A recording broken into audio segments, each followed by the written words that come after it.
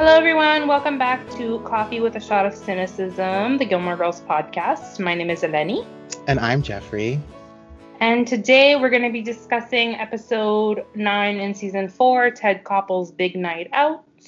But before we do that, we once again have to talk about another podcast. And so last week we talked about Scott Patterson announcing that he was going to be starting a Gilmore Girls podcast. Yes. And the episode dropped on Monday, and we were both intending to listen to it, but then I listened to it, and I texted Jeffrey, and I said, don't bother, fuck off. I mean, that's not entirely true. Actually, I would argue that I was never going to listen to it. I was just going to listen to what you had to say and piggyback off of that. Okay, well, my impression was that you were going to listen to it, too. I mean, you know what? I probably was in the moment when I told you that, and then I'm like, yeah, life goes on. Bye-bye. Bye. Yeah, no, I don't blame you. So the first guest on the podcast that Scott Patterson had on was, do you want me to pronounce it how he pronounces it? Please. Yannick Truesdale. Does he have that kind of accent? No, but like it really sounded like Yannick. Yeah. Like you were saying yawn, you know what I mean? Mm-hmm. And it was just, okay, so overall thoughts on the podcast. Overall, it was very messy. Mm-hmm. They were, like, jumping from thing to thing. There was no, they, like, introduced the producer who's asking Scott questions. And then all of a sudden, there's, like, two other young ladies there just, like, talking about favorite quotes and what their favorite scene was and what they thought of Luke, and then praising him because young Scott Patterson was really cute and hot, which felt really weird to me, but whatever, fine. But they, like, didn't introduce these women, so I'm like, hold on, how many women are there? What's happening? What's going on? Yeah. So that to me was very weird, but fine. Maybe they're still working out the kinks. It's not a big deal. He opened right away with the interview with Yannick. Mm-hmm. And it seemed like Yannick had no idea what they were doing. Like, it seemed as if Scott was just like, hey, we're doing a podcast. Can you come on? We'll just talk. Like, didn't give him any notes about what they're going to talk about. Maybe because he wanted it to feel genuine. I don't know. But you can tell that Yannick was super confused. But, like, I'm sorry, when you're kind of, even if you're going to invite someone onto your podcast, like we have, like, you have to kind of give them at least a bit of what to expect, you know, not just like, hey, come on, we'll chat. Yeah, so I think, okay, so the difference between that is, like, this is the first episode, so maybe, again, like, they're still working out the kinks and they're still trying to see what the format is going to be and whatnot. I know when we've invited people on the podcast in the past, we've always said, like, hey, here's what we want to talk to you about. We'll also talk about Gilmore Girls in general and wherever the conversation takes us, but feel free to listen to the format of our other podcasts and see a little bit our style, you know? Mm-hmm. I don't think they had that luxury, again, because it's the first episode, but I think you should at least guide your guest a little bit. Yes, agreed. But, you know, again, that could just be them working out the kinks, whatever. It was honestly a little odd every time they talked about their old castmates. You were telling me that. Sorry? You were telling me that. I was like, yeah, sounds about right. Like, so you get the impression that Scott really doesn't keep in touch with anyone. Surprise. Yeah, because Yannick is in Australia right now filming a show with Melissa McCarthy. Right. And he's like, Scott's like, oh, yeah, how is Melissa? Send her my love. And then the topic of Kelly Bishop came up, and he was like, oh, yeah, Kelly, how's she doing? Yeah, send her my love. And it's like, who do you talk to? Yeah. You know? So I don't know. I don't know if it was just the fact that he's not in the biz anymore, so maybe he doesn't keep in touch, or if they're just, I don't think there was a falling out or whatever, but I think you kind of move on.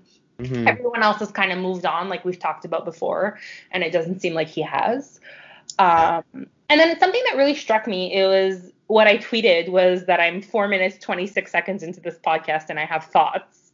And the reason for that tweet was because right away they start talking about, you know, the show and like its lasting impact, and the snippets were cute, but At one point at that 4 minute 26 second mark, Scott is talking to Yannick about why he decided to start the podcast. Mm-hmm. And he says, really, I want to do this for the fans. They're getting hung out to dry. We should be doing more episodes.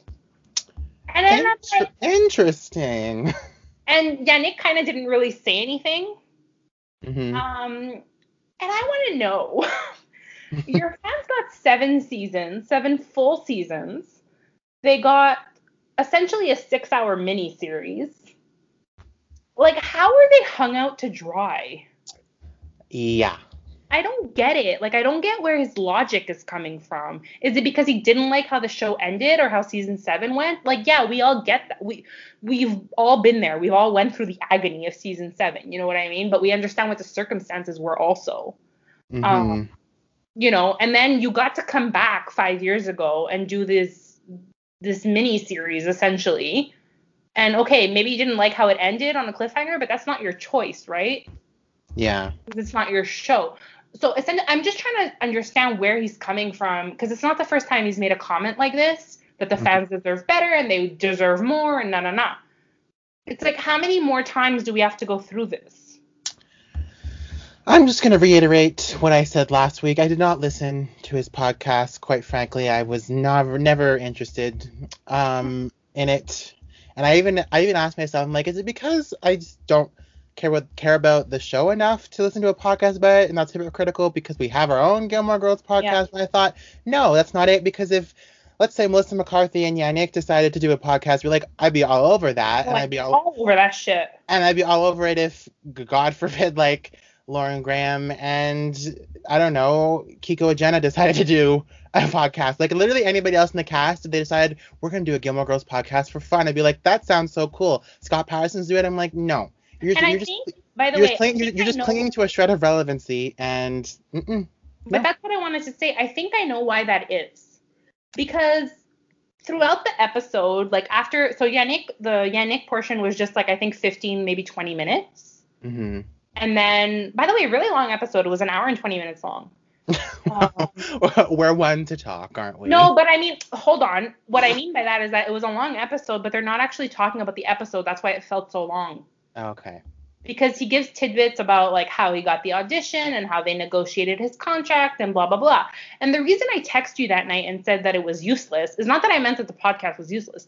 It's just that all of these tidbits that he was giving us in the podcast, he said them in interviews 25 times. Yep. So it's not like you're learning anything new, because he's already spilled all these beans. Yeah.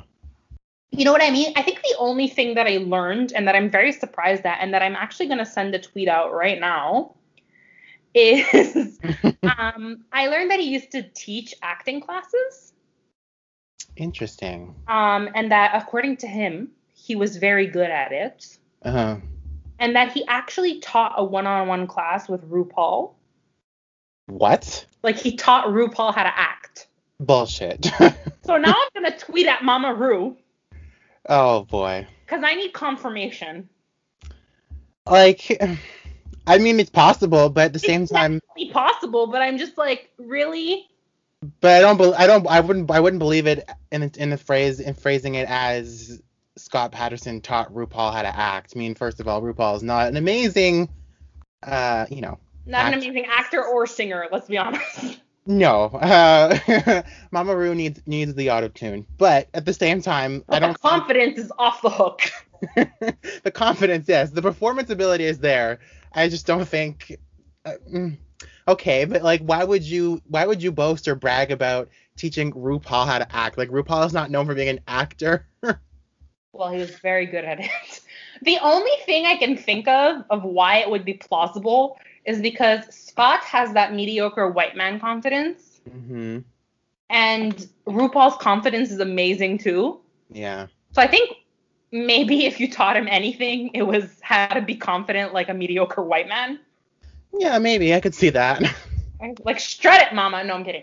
But, and then the last thing that really bugged me was, so he had Macy Gray on. And I was like, why? What does that have to do with Gilmore Girls? Well, because they play the song twice in the first episode. Oh dear. Remember, we also talked about in the beginning when we first started the podcast how the creators didn't know if this was going to be like a music show. Yeah. Like if they were going to infuse actual soundtrack into it or if they're going to make their own, and they went the route of the La La La's. Yeah. So first episode, the most notable song was I Try by Macy Gray. Mm-hmm. And so I guess he had her on, to talk to her about that. But the problem was that, so he had Yannick on for 15, 20 minutes. Then he spoke with his producers and the two other ladies who I don't know who they are for another 50 minutes. 50, 50? 50. Jesus Christ. And then within that 50 minutes, he's like, oh, we're also going to have Macy Gray on later on. And Macy Gray, she has such an amazing story. And then proceeds to talk about Macy Gray's story, about how she was signed and then she got dropped, but she did some tours and this is who she's worked with, blah, blah, blah. And I'm like, instead of saying all that, can you save it for like the interview that you're doing? Like, don't mansplain Macy Gray to us, please. Like, or to herself, basically. Yeah. So then she comes on and I'm like, how long is this quasi interview going to be? Because my Spotify is telling me that there's only 7 minutes left. And I'm like, how long did he have Macy Gray? Literally had her on for 5 minutes. I feel like Mace, I mean, no offense to Yannick, but I feel like he could have split it between Yannick and her and not had 50 minutes dedicated to the producer and two random women. Yeah, so I don't know. I think, again, that is a lot of like things that they're going to have to trial and error see with themselves if that's the format that they want to keep. But I found that very irritating. And and the thing is, like, unfortunately, not unfortunately, but like, it's not a secret at this point. Like, I don't care enough for him to invest in where your podcast is gonna go. Like, it's fine that you're still figuring out your style, you're still finding your groove. Like, we had that period in our first season. I'm sure many of you know. It's just like, and I'm grateful that if any of you who have listened from the very beginning are still here, thank you for that. But like, I don't enjoy Scott Patterson enough to invest in that same way. You know what I mean? So I'm not in every week. Exactly. Yeah. I think maybe if he has some interesting guests and maybe if he's willing to share stuff that he hasn't already shared 47 times. That, and also like maybe tone it down, like would have to tone down a lot of the smarmy, mediocre white man nonsense. It was a lot of when I posted the question thing and I said, what did you guys think? I genuinely want to know what people think, Mm-hmm. And somebody messaged us and said, she goes, I was walking my dog while I was listening. And at one point, the conversation shifts and Scott tells Yannick, well, what did you think of Luke? What did you think of my character? And I'm like, well, is this a podcast about Gilmore Girls or like you? Because the young lady's talking about how cute you were. You talked about your audition process that you've already talked about. You're asking Yannick about what he thought of Luke. Like, I don't know. It was just a little creepy. It seems like he's doing it for an ego boost. Yeah, basically. And, there was also a couple of things where he's like, I went and I watched the pilot and it was just so hilarious. I've never seen the pilot. And I find that again, I'm going to say it again. I said it last week, but I find it very hard to believe that you've never seen the pilot. It was your first big gig. You're telling me you never watched the pilot. Yeah, that's hard to believe. A little. For something that you've been clinging to for 20 years. You're telling me you've never watched it? Get out of here. Especially, exactly. That's an important point to make. Like, for you who is clinging very hard to Gilmore Girls and the supposed fame it's brought you, wouldn't you then know the show a little better? I mean, like, a little. No. Yeah. And then he also talked about, this is the last thing I'll say before I just say some like little comments that we got from the question that we posted. At one point, his producer asked him, you must get recognized all the time. Okay, so I have two things to say about that. One, he's 62 and the show ended 20 years ago. I mean, started 20 years ago and A Year in the Life aired 5 years ago. I get that. But, like, he's 62 years old and, like, people don't really give a shit about Gilmore Girls anymore. You think he's still getting recognized all the time? Unless you're getting recognized by Gilmore Girls diehards, But like. that's the thing. I believe that he still gets recognized, but I don't believe he was saying about how every day he goes to rent a bike at the beach, and the people at the bike rental place are like, by the way, we love the show. Oh As if dear. it's still on today, you know? Like, Anyway, I mean, I know our podcast is a testament to how much Gilmore Girls is still so widely beloved, but absolutely. unless you are a Gilmore Girls diehard, yes, I'm sure he gets recognized occasionally, but I don't think it's an everyday occurrence. Yeah, exactly. I don't think, especially since he hasn't been in anything since then. So I Nothing, don't yeah, think people nothing are, notable. yeah. So I don't think people are like stopping him on the street every day. And then he talked about how when the show like first started, at one point this guy had gotten into a car accident and nobody was stopping to help him, so he jumped in to help this guy. And then yeah, I was like, where's the story going?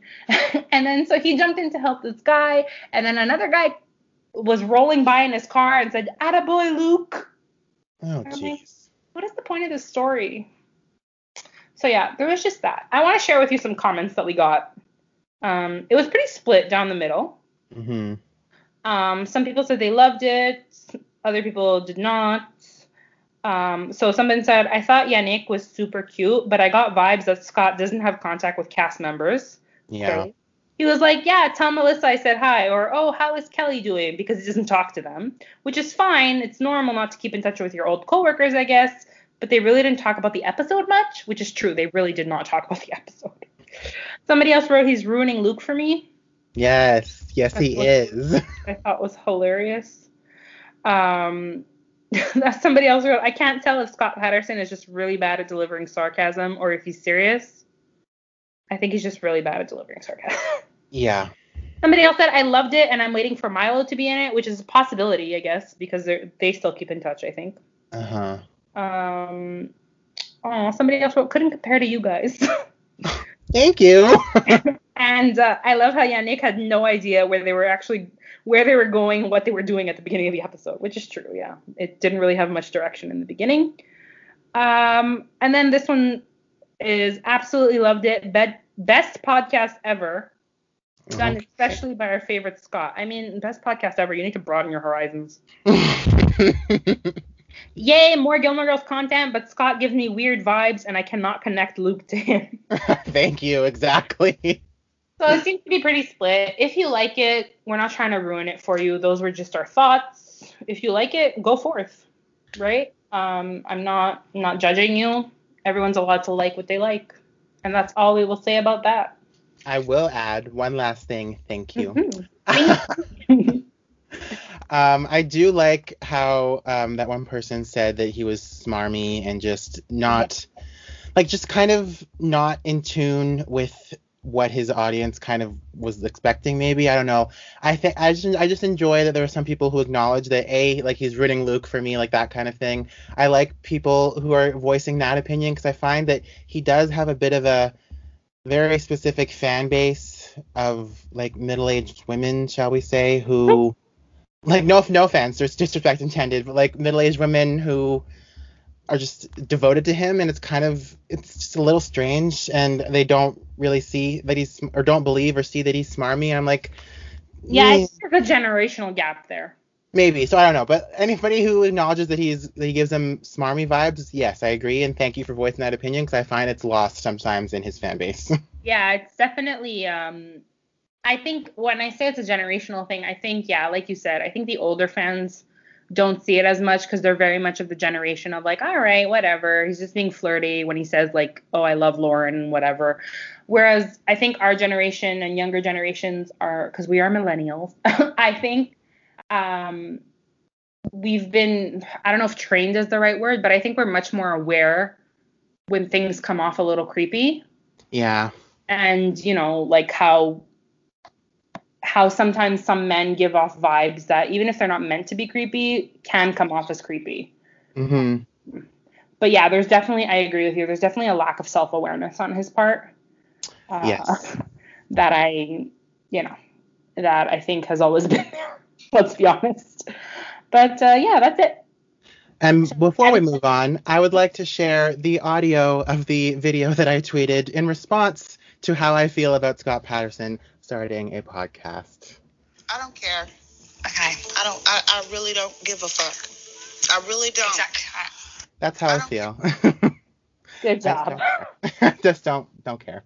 That was like cool. I said, I think if it be anybody else but him, I'd be like, oh, that's cool, but it's him. No, thanks. And I think that also speaks to the fact that he's just been talking about it for 20 years, right? Yeah, like so it's no longer interesting to us what he has to say, but if it was Lauren, it would be interesting, or Melissa, you know? Yeah, exactly. He's just like been stuck on it for so long, whereas other people have moved on. So if they decided, oh, I'm gonna, I don't know, write a book, or like Lauren Graham already wrote books, but like, you know, if they decided to all of a sudden share a couple of tidbits that we didn't already know, like that would be interesting, and I would give my attention to that. But unfortunately, no.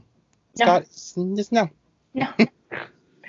All right, let's talk about the episode. Moving on. So do you remember Jessica Simpson and Nick Lachey when they were couple goals? I was gonna say, are we gonna talk about the Jessica Simpson shade in the opening scene? Yeah. So I remember, by the way, just because we're talking about it, I remember watching that Jessica Simpson thing live. Really? Yeah, because I'm old. I think we don't talk about this enough, but the media did Jessica Simpson so dirty. Oh, I'm so glad you agree, because sometimes there's people who think like, yeah, okay, but she's still a ditz. I'm like, yeah, she's still a ditz, and she admits now that she is a ditz, but that doesn't mean she was deserving of, you know, disrespect or anything. I mean, I don't care how ditzy you are, you're not. I don't know. There's some great articles out there that I've read recently in the aftermath of everything that's happened to Britney Spears, and you know, this whole conversation about how we treat women and how the media treats women. Mm-hmm. There have been articles popping up about how the media has treated Jessica Simpson and the media has treated Taylor Swift and Lindsay Lohan and Britney Spears. So like, I really encourage you to go out and find these articles. They're not hard to find. And if you haven't already, you should definitely read Jessica Simpson's memoir from last year called Open Book. I highly recommend. I wouldn't go that far, but you know. For the listeners, I know you're not very into celebrity memoirs, but the listeners that was not shade at Jessica Simpson. I'm just not into, at least not celebrities that are still alive and in their 30s. You know what I mean? I'm like live a little and then I'll read it. But yeah, I think so that whole thing of how they made her out to be so stupid with the tuna fish of the chicken of the sea and the buffalo wings, like, and constantly talking about her virginity. Honestly, she talked a lot about the virginity concept in her book, and it was just the part that was creepiest to me was that like Nick, what's his name, would go on talk shows and they would talk to him about it. I'm like, that's just you know? Yeah. Like it's one thing to like publicly declare, like to publicly discuss your virginity yourself or whatever. That's one thing. Yeah. But it's quite another to then bring it up with your significant other when you're not even present. That's a little. Yeah. And let's be honest, the same thing happened with Justin Timberlake and Britney Spears. Oh boy. And a whole other, like, they were the blueprint for what happened to Nick and Jessica. Like, it was just all around. Yeah. But I mean, the whole concept of virginity being this like hot commodity. Mm-hmm. You know, when a couple of years later, when the Jonas Brothers came on the scene and wore purity rings, nobody gave a fuck, right? Right. But Jessica Simpson says she's saving herself for marriage, and all of a sudden, but then wears a crop top, and all of a sudden we're like, oh my God, what a whore. Yeah, it's like it opens up a lot of different discussions surrounding, obviously, rape culture and like how is the fact that you wear a crop top linked to me wanting to stay a virgin? Like that, like if you make, like, the cultural link that we make is on us, not her, you know? No, definitely. And I think we and I say we, by the way, because I totally bought into all this stuff when Much Music was still a thing and they used to play Jessica Nick Lachey's show. What was it called, by the way? Oh crap. Love It, Mary. I don't know what the fuck it was called, but. Something. I'll figure it out and get back to you. Something with Nick and Jessica, isn't it? Or yeah, like Married with, I don't know. Oh, it's gonna bug me, but whatever. But if you want to read more about how obsessed we are with young women's virginities, I highly recommend a book called The Purity Myth. Ah, yes. By Jessica Valenti, who is a premier feminist voice for some reason. And I say for some reason because she's not very intersectional. That's the only reason I say that. But Yeah, the no, she's book, not. the book is very good. The Purity Myth by Jessica Valenti. It's very, very good. And it really talks about how, like, just think about it. Why are we so obsessed with young women's virginities? Yeah. Why? But anyways, we're moving on. So the media did Jessica Simpson dirty. That's all I'll say about that. The show was called Newlyweds, Nick and Jessica. There we go. I knew it was something like that. Married, newlyweds, love, whatever. Okay. aired between 2003 and 2005. Yeah. And that whole show, too, if you see the background of that show, her father really pushed her to do that show. Mm-hmm. And kind of like to bolster her good girl image. Yeah. Like girl next door, good girl image. But yeah. And so I also really don't like how Nick Lachey is now painted as a good guy. I mean, again, if you read her book, which the rest of you should, Elani's not going to, but the rest of you should, she discusses a lot about how he was portrayed versus how she was, and how she was demonized, and how it all kind of fell on her. But she ended up, coming out on top. Because where's Nick Lachey today? I'm looking it up now. He's doing a couple of things, but I don't care. Basically. Anyways. So we also meet Brennan. Remember Brennan? Froggy. There were a lot of frogs, man. Oh my God. That makes me laugh every time, especially how Lorelai just loses it. She's like... I have to say, so out of all the characters in season 4 that they've tried to introduce and have only stayed for either a couple of episodes or one episode, this is by far my favorite. I thought it was acted so well, like that dumb guy, what did you want? You wanted a something, right?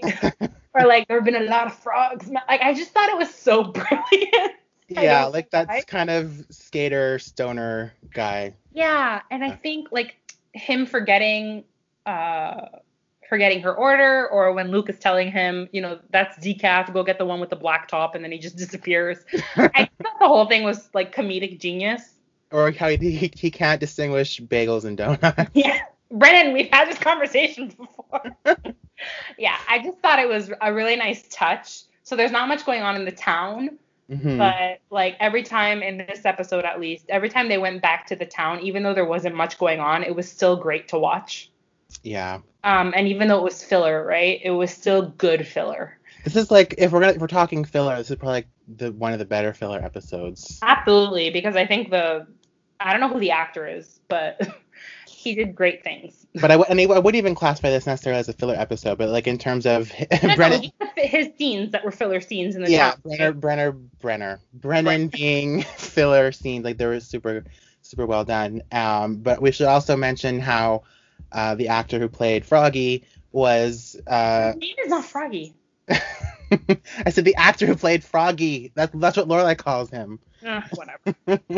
So the actor was also supposedly in the Jess Mariano spinoff that didn't get picked up based on that clip that I unearthed last year. Supposedly he was in the spinoff. Well, we don't know. I'm saying we don't know how long. We don't know how long he would have been around in it, but he was in that one existing clip. So, would have been an interesting turn of events. Yeah, but in terms of the scenes that are going on in the town, this was hilarious to say the least. Mm-hmm. But the episode really focuses on the Gilmores. Yes. And I will say it's a very well-rounded episode, with the focus being on all of the Gilmores as opposed to just Lorelai and Rory. Mm-hmm. And this is the first time we're getting a glimpse in the cracks, to the cracks in Emily and Richard's marriage. Yeah. Because of Penelyn Lott. First appearance of Penelyn Lott. First and last appearance. Yeah. So Penelyn Lott is Richard's college sweetheart. Yes. And they see her at the Harvard-Yale game. What do they do at the Harvard-Yale game, Jeffrey? It's just kind of some bougie social event for them. We don't actually see any football. Yeah, but what do they usually do at the Harvard-Yale game? Oh, well, they see her once a year. They say hello. If Steven's not there, they ask about Steven, and then we say we'll call him. We never do. Exactly. Which is how I would like all my social interactions to go. Seriously, like, how's Steven? Oh, he's great. Okay, great. I'll call you. Never gonna call you. Bye bye. Call you, and we both know you're never gonna call me. I love it. Yeah, but so I want to ask you. Yes. What did you think of Lorelai's comments to Penelon Lotz? Oh, in terms of you're my almost mommy. Yeah. That I thought that line is great. I love I love how Lorelai can just spin anything into her own sense of humor. Mm-hmm. But I don't know. I think with a different crowd it would have gone over better. I think she I think maybe if God forbid she had run into just Richard and Penelon, like, in another universe, then maybe it would have gone over better. But exactly. I don't know. I think even she was kind of uncomfortable with being referred to as someone's almost mommy. Yeah, so I think same thing. I completely agree with you. I think she really has to know her audience. And I was like, at this point, do you really not know that your mother's not going to like that? Come on. Yeah, I know. Or are you just like that drunk from the Fun Flask? But it still doesn't justify how, Emily reacts later. No, absolutely not. And I want to get to the reaction a little bit later. I don't think it justifies it at all. But at the same time, when people talk about knowing your audience and like trying not to push people's buttons, mm-hmm. That's clearly not Lorelai.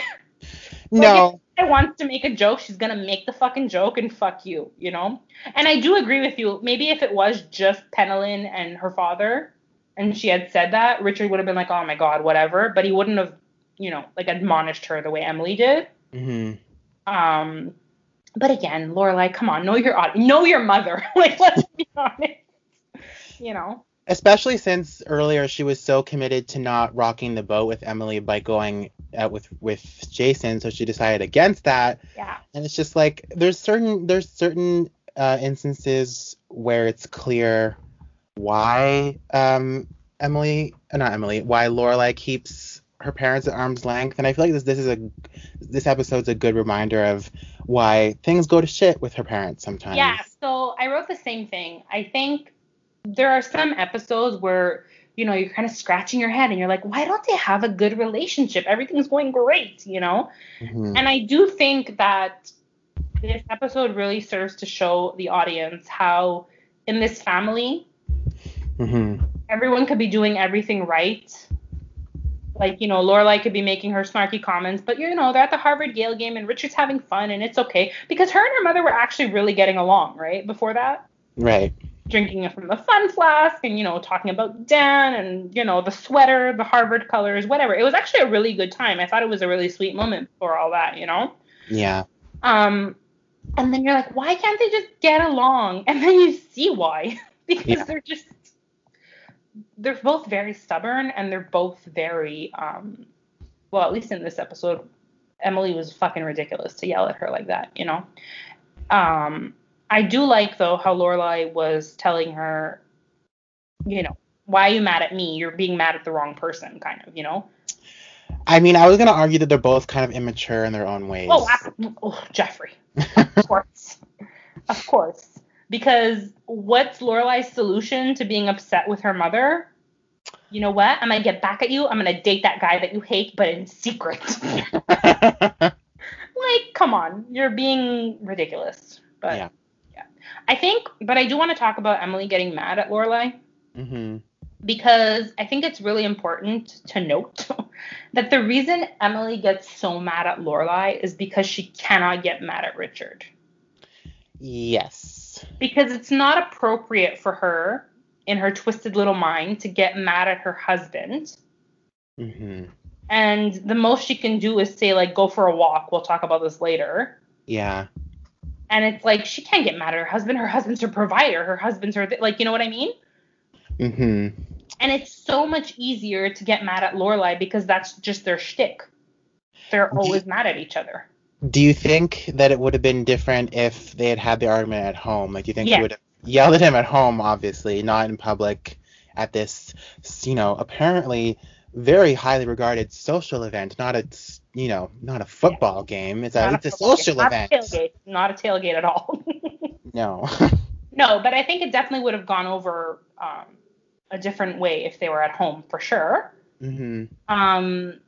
Maybe she could have felt she could express herself more, say the things she really wanted to say. At this point, Richard's just brought over the whiff and poofs. Yeah. And she's like trying to keep her cool, kind of, but it still comes out that she's really mad. But she's still very Emily Gilmore, so she's like, I gotta keep my cool in this public scenario. You know what I mean? Yeah. So I think it's a very hard. I think it's harder for Emily in, let's call it society, even though it's a tailgate. It's harder for Emily to get mad at her husband in public in front of his colleagues, because don't forget, like Asher Fleming is there, which we will talk about. He's just brought over the whiff and poofs. He knows people. He's talking to Dan. You know what I mean? Like, in her mind, she's like, I can't get mad at my husband right here because he's very much in his element. But interesting how she brought it up when like that group of guys was just standing there waiting for drinks, and then Lorelai's like, what a typical man thing to do. And Lorelai's like, run. Yeah, run. But what a typical man thing to do. Like, hey guys, follow me. My wife's gonna make you Bloody Marys. Like, not even, yeah, like such a man. Also like a man who's a little boy. Like, come home, come to my house. My mom will make us lunch. Like, yeah, exactly. But anyways, but I think that's actually what contributed to her anger in that moment. Mm-hmm. Like, oh, we don't need celery sticks. We can eat them without the celery sticks. No, you can't. Fuck you. Why are you having lunch with Helen Lott there? Yeah, but that's what it was. I think at that point she was like, motherfucker, you don't tell me how to make my Bloody Marys, and why the fuck does Penelon Lott know about our kids? I think in that moment she was just like, he's gonna tell me what to do. Why the fuck are you having lunch with her? I think at that point she was just like awful. It was just, it had to come out, but she still had to keep her semblance of decorum. But I would argue that having a yearly lunch with your college sweetheart is kind of weird. Okay, so that's what I also wanted to say. I was going to ask you how you felt about the whole thing. And I am 100% on Emily's side in this. Mm-hmm. I think that if you were married to somebody for close to 40 years, and after 40 years you found out that they were having a yearly lunch, and he didn't tell you and she didn't tell her husband, I would also 100% feel like I was lied to and betrayed. Yeah, because like if God forbid you decided to stay friends with your ex, if it wasn't for any ulterior motive, wouldn't you then be open about it and have your partners at least be in the know that you're friends? You go for a yearly lunch, whatever, they're just friends, haha. But now it's like you both of you kept your spouses in the dark because for what reason? What, you want to just go for yearly lunch and stare at each other and think of what could have been? Like, yeah, so even though I'm 100% team Emily, I would also feel betrayed in this scenario. I kind of feel like you've both obviously moved on, right? You're happy in your marriages. Richard chose Emily, like he dumped Penelon for Emily, right? Yeah. And Penelon's clearly moved on. She has her Steven and she has kids. You know what I mean? So I would argue by not telling your spouses, even though there's nothing going on, it's even more patronizing. Yeah. Because because I think deep down Emily really knows there's nothing going on. Mm-hmm. But then why would you hide it from me, kind of thing? So I don't think she's bothered by the lunch. No, it's the fact that like you're hiding the fact that you've been in contact with her all this time. Yeah, so everyone, because I've seen online that people were like, oh my God, she was like, Richard's been cheating on me and blah, blah, blah. I don't think that's what's going through Emily's mind. I think in Emily's mind, she's just so upset that her husband of 39 years, who she does everything for, who like 2 episodes ago, she was planning a party for, and then she had to go to Atlantic City and walk on a dirty boardwalk for. You know what I mean? I think like she's like, I would never keep something like this from you, even though it was innocent. Yeah. And I do everything for you. And you couldn't even just tell me that you were having lunch with Penelon Lott once a year for 39 years? Exactly. Like, are you kidding me? Like that's a big secret to keep. You've had like 39 lunches and you haven't. That is fucking ridiculous. First of all, I couldn't even keep a secret for 39 minutes, let alone 39. I would be bursting at the seams having to tell somebody. You don't understand. Yeah, that's why every 5 minutes, just like, I have tea. Oh my God. Like, yeah, I'd be like, oh my God, what's the tea, girl? But yeah. So for everyone saying that Emily was terrified about, like, I've seen posts that it's like a kind of cheating and blah, blah, blah. I'm like, I don't think that's Emily's thought process at all. I think in Emily's mind, she just does not feel good that her husband couldn't trust her with this information. Yeah. That's really what the whole issue is, I think. And just the fact that, like, maybe we don't really know the history of Emily, Penelon, Richard. Yeah, So, we've gotten snippets over the years. yeah, and it's like most of it is left up to the imagination. So maybe a small part of her is insecure because Richard loved her before he loved Emily. So maybe a small part of her is a little insecure and that there could be something else going on. But I think it's just mostly the fact that, like, you decided to stay friends with your ex-girlfriend, like your ex-college sweetheart, whatever, and didn't tell me for 39 years. It sounds like that's a bit of an issue. Yeah, no, I completely agree. I think maybe there is a part of her that's very like, oh shit, he loved her first. But at the end of the day, I think it's more the fact, I think she's secure enough in her marriage, at least at this point, to know that Richard would never cheat on her, but it's just the fact that he kept it from her. Yeah, exactly. Anyways, I don't know. It's just, it is fucking shitty on his part, let's be honest. So can we talk about how this football game is a whole lot of heterosexual nonsense? God. I mean, it's football. That is heterosexual nonsense. Thank you. I just wanted confirmation of that. Yeah, no, it's football. It's a lot of guys slapping each other's butts, even though it's no homo. It's very homo, sir. I want a ringtone of you saying no homo. I'll make you one and send it to you. But yeah, for me, like, so I grew up in a very, oh my God. So I spent weekends with my dad. Mm-hmm. And that meant that we would wake up early on Sundays, or my brother and my dad did at least, because football on Sundays is a whole day affair, right? Oh boy. And like football would start like at 11 a.m. And a football game is 3 hours, just FYI. How long does a football game last? An hour? Hour and a half? Longer than that? Yeah. Honestly, when you're in there, it lasts a whole fucking day. It feels like it lasts forever.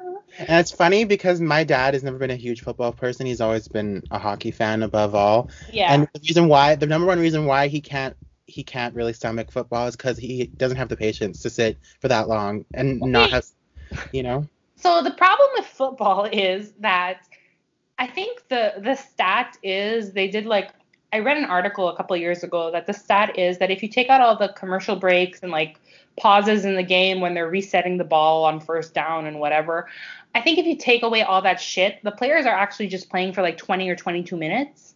That's ridiculous. So why would you stretch that into a 3-hour long affair? Because they're heterosexuals and they can do what they want, apparently. Yeah. So I was forced to kind of grow up on football. So it's not my favorite sport in the world, but I can watch a football game and there are moments where it's exciting. I've always been a hockey girl all my life and I just think it's a more fast-paced sport. And also we grew up in Montreal, so we have to like hockey. I mean the straights, not the gays. Because clearly Jeffrey does not like hockey. I can give you we'll talk about my history with hockey when you're finished. Continue. Okay, no problem. But yeah, I don't. So for Rory and Lorelai, it's clearly not the place to be. But I understand that the game at this point is more about school spirit than actually the game, because Emily doesn't fucking like football either, right? No. Like there with her fucking 5-star chef in the trailer and barbecue. Can we talk about Benny, the barbecue guy? I'd fucking marry Benny. I know you would. For that barbecue, damn. Yeah, it is a bunch of heterosexual nonsense. I'll give you that. So I actually played hockey for one season, shall we say? Shit. Season, I guess, whatever, year, whatever you want to call it, session. Session? You really are gay. I was in grade 1. That makes sense. It was not my thing. Clearly. I guess that's obvious going into it. I will share a picture of me, like my official photo for Hmm. that 1 year Yes, please. on our story when this episode airs, because all of my friends growing up thought it was the best thing ever. It just like the amount to which I was not enjoying myself is just immediately evident. Is it really? Now I really want to see this picture. Yeah, so it's that's why my dad keeps it in the office because he just loves everything it represents. So funny. So yeah, it was not my thing. Soccer wasn't my thing. Basketball wasn't my thing. Um, I'm right there with you, but by the way. I did grow up with a lot of cousins who liked hockey and was often dragged to games where I would bring a book and I've everyone thought I was an alien because I would bring a book to a hockey game. been there. But that was me, so. Yeah. I think for people who don't understand what hockey is like in Montreal at least, it's almost people like look at you weird if you Hmm. tell them that you don't like hockey in Montreal. And also just in Canada in general. In Canada in general, but in Montreal because we have such a storied history with hockey in general, people just look at you like you're fucked if you don't like hockey. Hmm. Um, and my response to that is like let people enjoy what they enjoy. I will say that my brother played hockey. So most kids, most boys at least growing up, um, the sport, the extracurricular activity, the sport that people sign their kids up for in Montreal is usually hockey. Hmm. Like there's usually an arena on every 5 blocks. You know what I mean? Um, so my brother it was very much the same for my brother. Oh, He started really? playing hockey. He started playing hockey late, actually, though. Late by Montreal standards is 6 years old. Okay, so I was late too because I was six turning 7. There you go. I think my brother's same, 6 turning 7. And my brother started off as a defenseman, and then he became a goalie. And with becoming a goalie, there's a lot of extra pressure, Hmm. especially at that level, because as soon as you let a goal in, people are like, oh my God, this fucking goalie. Uh, and then also, hockey is also, I think people don't realize, a very expensive sport to play, It is. especially when you're a goalie. Hmm. So I remember when my brother first started getting interested in being a goalie, my parents were all for it. Yeah, absolutely. They never told him no. And then I remember going to his games and they were signing up girls for hockey. Oh. And my dad was like, "Oh, do you want to play?" And I was like, "I actually do want to play." But then it was so expensive and I felt so bad because they were already spending all this money on my brother Yeah. that I was like, "No, I'm okay." My dad's like, "Are you sure we can do it? We can find the money." And I'm like, "No, no, it's fine." I don't regret that decision. Yeah, I don't think it would have been your thing I don't either. think it would have been my thing either, but I was a much more eager child and willing to try back then. Oh, that's. Um, but I also spent, I was like you, I also spent many a game, a hockey game at my brother's hockey games anyways, with either like a Sudoku book, a crossword puzzle, or an actual book. Or my mom would be like, just fucking bring your homework. We don't have time now. Because I don't know if you know, like the higher you get in hockey, like the older you get, the higher you get, the later the games. Hmm. So, like obviously when you're 7, the game is like at 6, so you could be home by 8. Yeah. But when you're in CGIP or when you're in your last year of high school and you're 18, like the games could start at 10:30 and like fuck it. Hmm. So as my brother progressed, I wouldn't go as much to the games Right. because I had homework and I had my own shit to do. But trust me, I've been that kid in like the top of the arena, just reading a book, going, "What the fuck? Why don't people be quiet?" Literally, like, oh, everyone's cheering. Oh, something happened. Okay, I'm just gonna look Yeah, back at my book now. yeah. Have you ever been to a Habs hockey game? I have, You have, okay. unfortunately. Unfortunately. So Habs, Montreal Canadiens hockey game. Um, how old were you? My uncle bought tickets for me and my dad when I was 10, I think. Okay. His heart was in the right place, but I wasn't my thing. But we Wasn't yours. went. So Um, I think the general consensus is even if you're not into sports, or don't follow it as closely, I think the atmosphere kind of gets to people. yeah. So I've been to many a hockey game. First of all, I love going to hockey games, but it's very expensive in Montreal. So I don't get to go that often. But I've been to many hockey games with people that aren't very into the sport, and it's just the atmosphere gets them, the crowd gets them going. Like, I've been to hockey games with my mother, and my mother couldn't give a fuck about hockey. Hmm. But as soon as we get to the Bell Center, she's like, "Oh my God, it's hockey!" But yeah, so I definitely understand the appeal of a group sport and getting swept up in the emotion of the crowd. Yeah, that wasn't me. I know. I know. It's okay. I mean, I had that emotion, the 3 times that I saw Demi Lovato at the Bell Center. So well, there you go. As long as you find that emotion somewhere, I think. It could be wherever and whenever, as long as you find that happiness. Yeah, I mean, yeah. Later I did. Not at that point. That's all right, as long as you found it. But I do immediately need to see this fucking picture of you. Yeah, it's a as fan. A mini hockey player. It's a fan favorite. It was. But I will also add that I didn't like playing hockey at all. It wasn't my thing, but I feel like I would have enjoyed other sports I tried if the other people had just been a little nicer, and they weren't. Oh yeah, that's another thing with like when you're young. Yeah, and when you're not good at it and you're in sports with other boys, it's just, not a very positive environment. Not at all. And I have a similar story, by the way, because I used to figure skate. Oh, how did I not know this? Yeah, so I used to figure skate because since last time we talked about body issues, I used to figure skate because my mom wanted me to do something to like keep fit and be active and not be as chubby. So I did 3 things when I was younger. I played soccer for 3 years. 2 or 3 years, I don't remember. Fucking hated that. Running, not my thing. Yeah, I just don't like running because I also developed very early. Yeah. My boobies. And, when you're young and it's awkward and you're flopping around all over the place, it's not great. So I played soccer. They signed me up for karate too. Fucking hated that. Oh boy. Hated that shit so hard. But I am a yellow belt, so watch out. Oh, good to know. Good to know, yeah. It basically means I can lift my foot. So there was that. And then I also figure skated for 2 years. And I actually enjoyed figure skating. I liked being out on the ice and actually skating. But what I did not like was those little bitches that were in the group with me that would tease me about my weight. Okay, good to know that that culture exists with girls too. Well, I think that culture started with girls. Probably, yes. Because I had this little bitch in my fucking class who we went to school together, but she was a grade younger than me. And she was the English teacher's daughter, so I felt like I could never say anything. Of course. But she used to tease me mercilessly about my weight. To the point where they used to give us a uniform, like it was a skirt with some stockings and whatever, and I never wanted to wear my uniform, so I would show up like in a sweater and sweatpants to skate, and I would always get in trouble. But it's because she teased me so much. Yeah.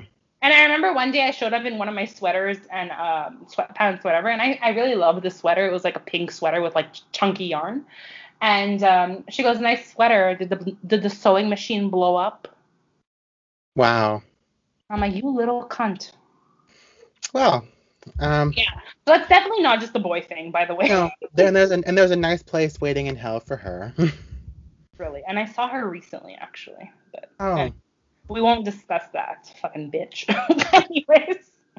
Well, I can quote Jack McFarlane referring to childhood bullies as they become bloated has-beens with bad hair and bad marriages. Yay. I hope that's what happened to her. No, I'm kidding. Okay, anyways, let's move on. Yes, back to Gilmore Girls, shall we? Back to our chronicling our terrible childhoods. Chronicling our childhood sports trauma. Exactly, that's what we're going to refer to now. Okay, so do we want to talk about, what do we want to talk about first? Do we want to talk about Paris? Do we want to talk about Lorelai and Jason? Should we talk about Lorelai and Jason and talk about Paris after?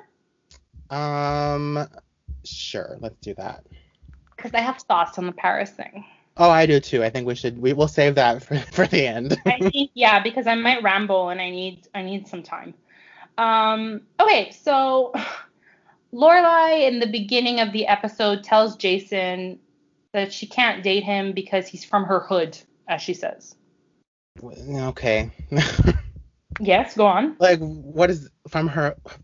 That's just Lorelai speak for I like you and I'm scared of it. Basically, yeah, I was gonna say the same thing. It's Lorelai speak for I do actually like you and I actually want to date you, but the fact that you come from my parents' quote unquote world makes you repulsive to me. Also, I'm 30 something and I act like I'm 12. Exactly. Translation. There you go. Yeah, it's just all around bullshit to me. And the horrible part is that she asks Jason, can you understand at all where I'm coming from? And he's like, no, you fucking idiot. Because we're adults and we should be able to do what we want to fucking do. That's what you would say in that scenario. If someone asks you, can you understand? No, I can't. I cannot fucking understand, but do you, I guess?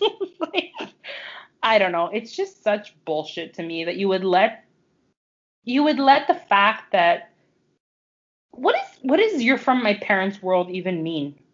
But it's not even that. I don't think it's that he's necessarily from her parents' world. I think it's that I think it's because she genuinely doesn't want to rock the boat with her parents in this scenario for I whatever. don't get it at all. Well, I think no. She throws it out the window later on after Emily freaks out on her. But I think in the beginning of the episode, she's thinking like, you know what? I just she still hasn't forgiven me for whatever she spilled in ninth grade, and maybe I just want to keep the peace for a little bit. And then she's like, well, Emily's not keeping the peace, so screw her. Yeah, so I definitely think okay. So I can give her the benefit of the doubt in saying like she knows her mom hates him and doesn't want. I understand her not wanting to rock the boat, so to speak. But in my head, I'm just like, when has that ever stopped you from living your life? Yeah. You didn't give a fuck that, like, you wanted to, there's so many things I can point to over the seasons that she didn't give a fuck about.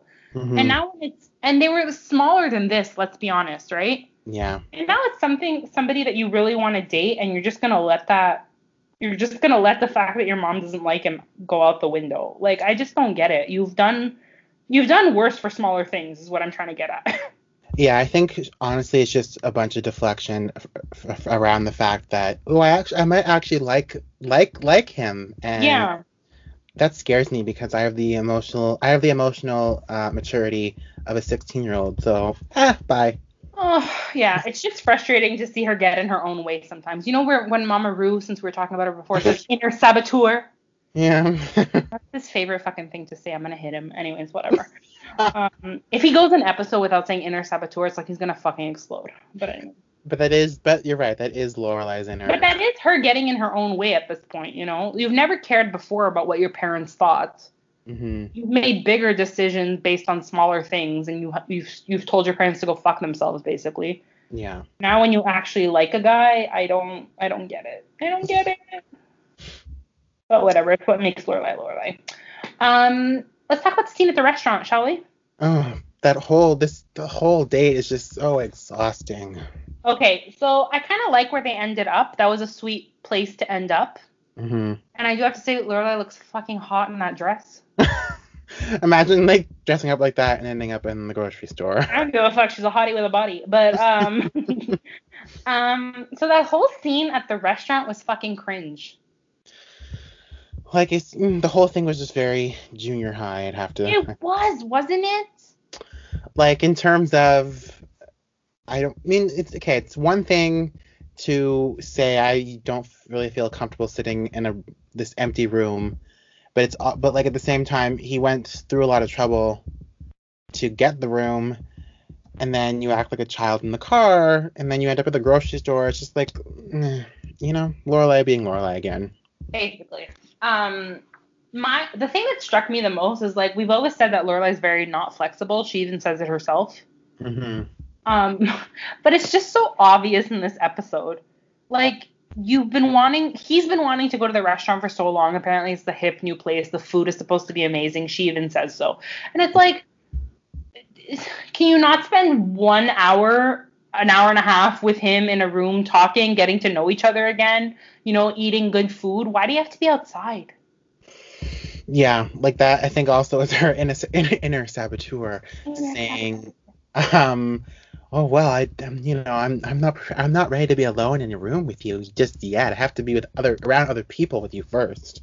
It almost seemed like she was looking for a way out to me. For sure. So I don't know. I think she was being very ridiculous about that whole thing.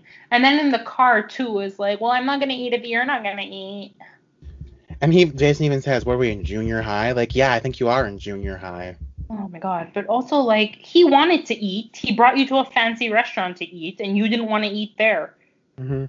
Anyway. Yeah. She also like just like didn't check with him first. Like, oh, do you like before saying turn here? It's just like, do you like Mexican food? Or do you like you just blindly assume he's gonna want to eat at Taco Barn? Like, do you want to eat at Taco Barn? It has the best tacos on the East Coast. Well, okay. That doesn't mean I want to eat. It's hard to believe, also, by the way. Doesn't mean I want to eat there. Yeah, I know. Yeah, the whole thing was just a little awkward. I do like where they ended up. They ended up in a good place, I think, and ultimately it sets up their future very nicely, because I think you get the sense at the end of the date that even though she went out of spite, Mm-hmm. which is a great way to accept a date, by the way. Great reason to date somebody. But even though she accepted just to spite her mother, Mm-hmm. I think she starts to realize that she made the right decision because she's actually genuinely having a good time with this guy. So I think it sets up the future episodes nicely.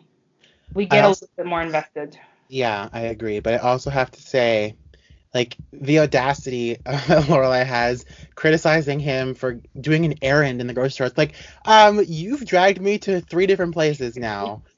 Seriously, fuck. They're right there. Let me grab the fucking racers. And then she's like, oh, I need toothpaste. Like, oh my God. Interestingly enough, this is the episode that Mike DeCenzo said he first saw of Gilmore Girls. Yeah. And that he really liked the whole grocery store scene. Mm-hmm. And he thought everything was very witty in it. And I do kind of agree. I think it's the first time, and I've said this before, I think it's the first time that we see somebody who's really on her level in terms of the quick wit. Yeah. And, the banter going back and forth. For sure. I remember first watching this and being very invested into where it was going. Mm-hmm. And I'll say it again. Jason, kind of like him. Yeah, even though it turned sour later, like, in terms of... Yeah, but no fault of his own, let's be honest. In terms of, like, all of Lorelai's minor boyfriends outside of Luke and he who shall not be named, he's probably one of the better ones. Not including, like, I still don't understand how people like Max. Like, that we discussed in previous seasons. It's just ugh. This is boring. So blah blah blah. So I need that as a ringtone too. So blah blah blah. Just a blah blah. Anyway, all right. So last scene of the episode is Paris making out with a man in his 60s and also a professor. I think, honestly, going back to what you said about how Mike said this was the first episode he ever saw, what an episode to pick. Yeah, what an episode to initiate you to this fucking show. Like, it's a very, it's probably one of the better episodes of season 4. So. Oh, absolutely. It's so well rounded in terms of all the characters. So you get everyone from the town being kooky, mm-hmm. and you also get really good dynamic within the Gilmores to show you what their relationship is actually like, right? Yeah. So. If he's listening, kudos to Mike for stumbling upon this episode as his first watch. So kudos to you for picking this or stumbling upon this as your first intro into Gilmore Girls. Yeah. But before we discuss them kissing, we have to go back to their first meeting scene. Yeah. Which is, I love Paris in all the time, but especially in season 4 because the old Paris wouldn't have done this apparently, but here she is, old Paris, new Paris is molded into one. So what makes you think that old Paris wouldn't have done this? I think old Paris comes. No, I'm just interested, genuinely. So I think old Paris comes out when they're at the game and she's like, this is too boring, I can't deal with it. Take a picture of me happy and sad in case, depending on what the outcome is. Yeah, that was fucking hilarious. That's one of the better moments of this entire season for me. We won, we lost, we're done. That reminds me of in season 1 when she's like, my watch off, what time is it? Bye! Yeah, you have to get the fuck out of the party. So like, I like how a new mature trying to be a new mature version of Paris emerges, but it's like molded together with the classic Paris we know and love. And I think in this instance she kind of build up the courage to talk to Asher Fleming when he approaches her, Rory, and her grandfather at lunch. Do you think he's just building up the courage though? Because for me, Paris has always been ballsy like that. Yeah, so she definitely would have like had the balls to talk to him regardless of of when it would have happened. But I do like how she openly criticizes Charlie Rose, a reference that didn't age well, by the way. But she openly criticizes Charlie Rose in front of Ash Fleming, who is apparently a dear friend with Charlie Rose. She's like, whatever, going on. Like, that to me is a bit of new Paris, old Paris mixed together. I don't know. Yeah. The reason I think that it's important to talk about the dynamic between the two before we actually see them making out is because it's important to understand that Paris is very much starstruck. Yes. Even though she's very like, yeah, whatever, you were in Charlie Rose, love to get an interview with you. Like, you can still tell she's starstruck when after she yells, I'm a fan. I was going to say, I'm a fan. So I think it's very important to, as the season progresses and as their relationship progresses, I think it's very important to hold on to their first meeting. Yes. And understand the power dynamic between the two.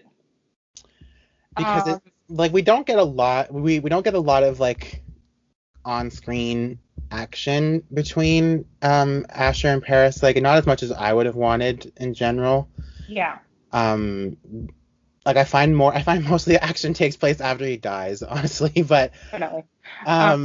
But leading up to it, it's interesting to ponder the ways in which Paris would be attracted to a man in his 60s. I think that's a loaded topic we're going to save for next week. We should save it for next week, but what I will say about it is I remember watching it the first time and still being pretty young at this point and losing a little bit of respect for Paris. Oh, really? As I think Rory does as the season progresses. Would you agree? Yes, especially I'm thinking of the scene, I'm not sure if I think it's next episode, where she's like, he is old, he's 60. Yeah. But I want to kind of like how we were talking at the beginning of the episode, how I kind of bought into this whole Jessica Simpson thing. I think it's important to see how the narrative has changed around this. And to understand that, shaming women for something like this, yes.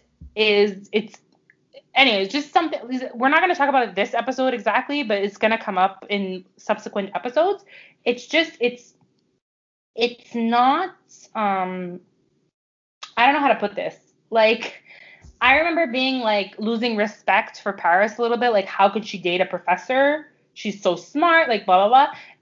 And completely, I don't know if I was too young to process or if it was just because we've seen her for 3 seasons now and she's the actual character that we should be invested in.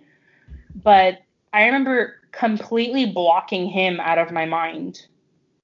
Interesting. Almost as if like it didn't have anything to do with it. Do you know what I mean? Yeah. And when in reality it's not the case. He's as much, if not more, to blame than her. Yeah. So, but I do think the only reason I bring it up is because I do think as the season progresses and as we start talking about this relationship more and more, I think it's important to hold on to the fact that she was very much a fan and there's very much a power dynamic here.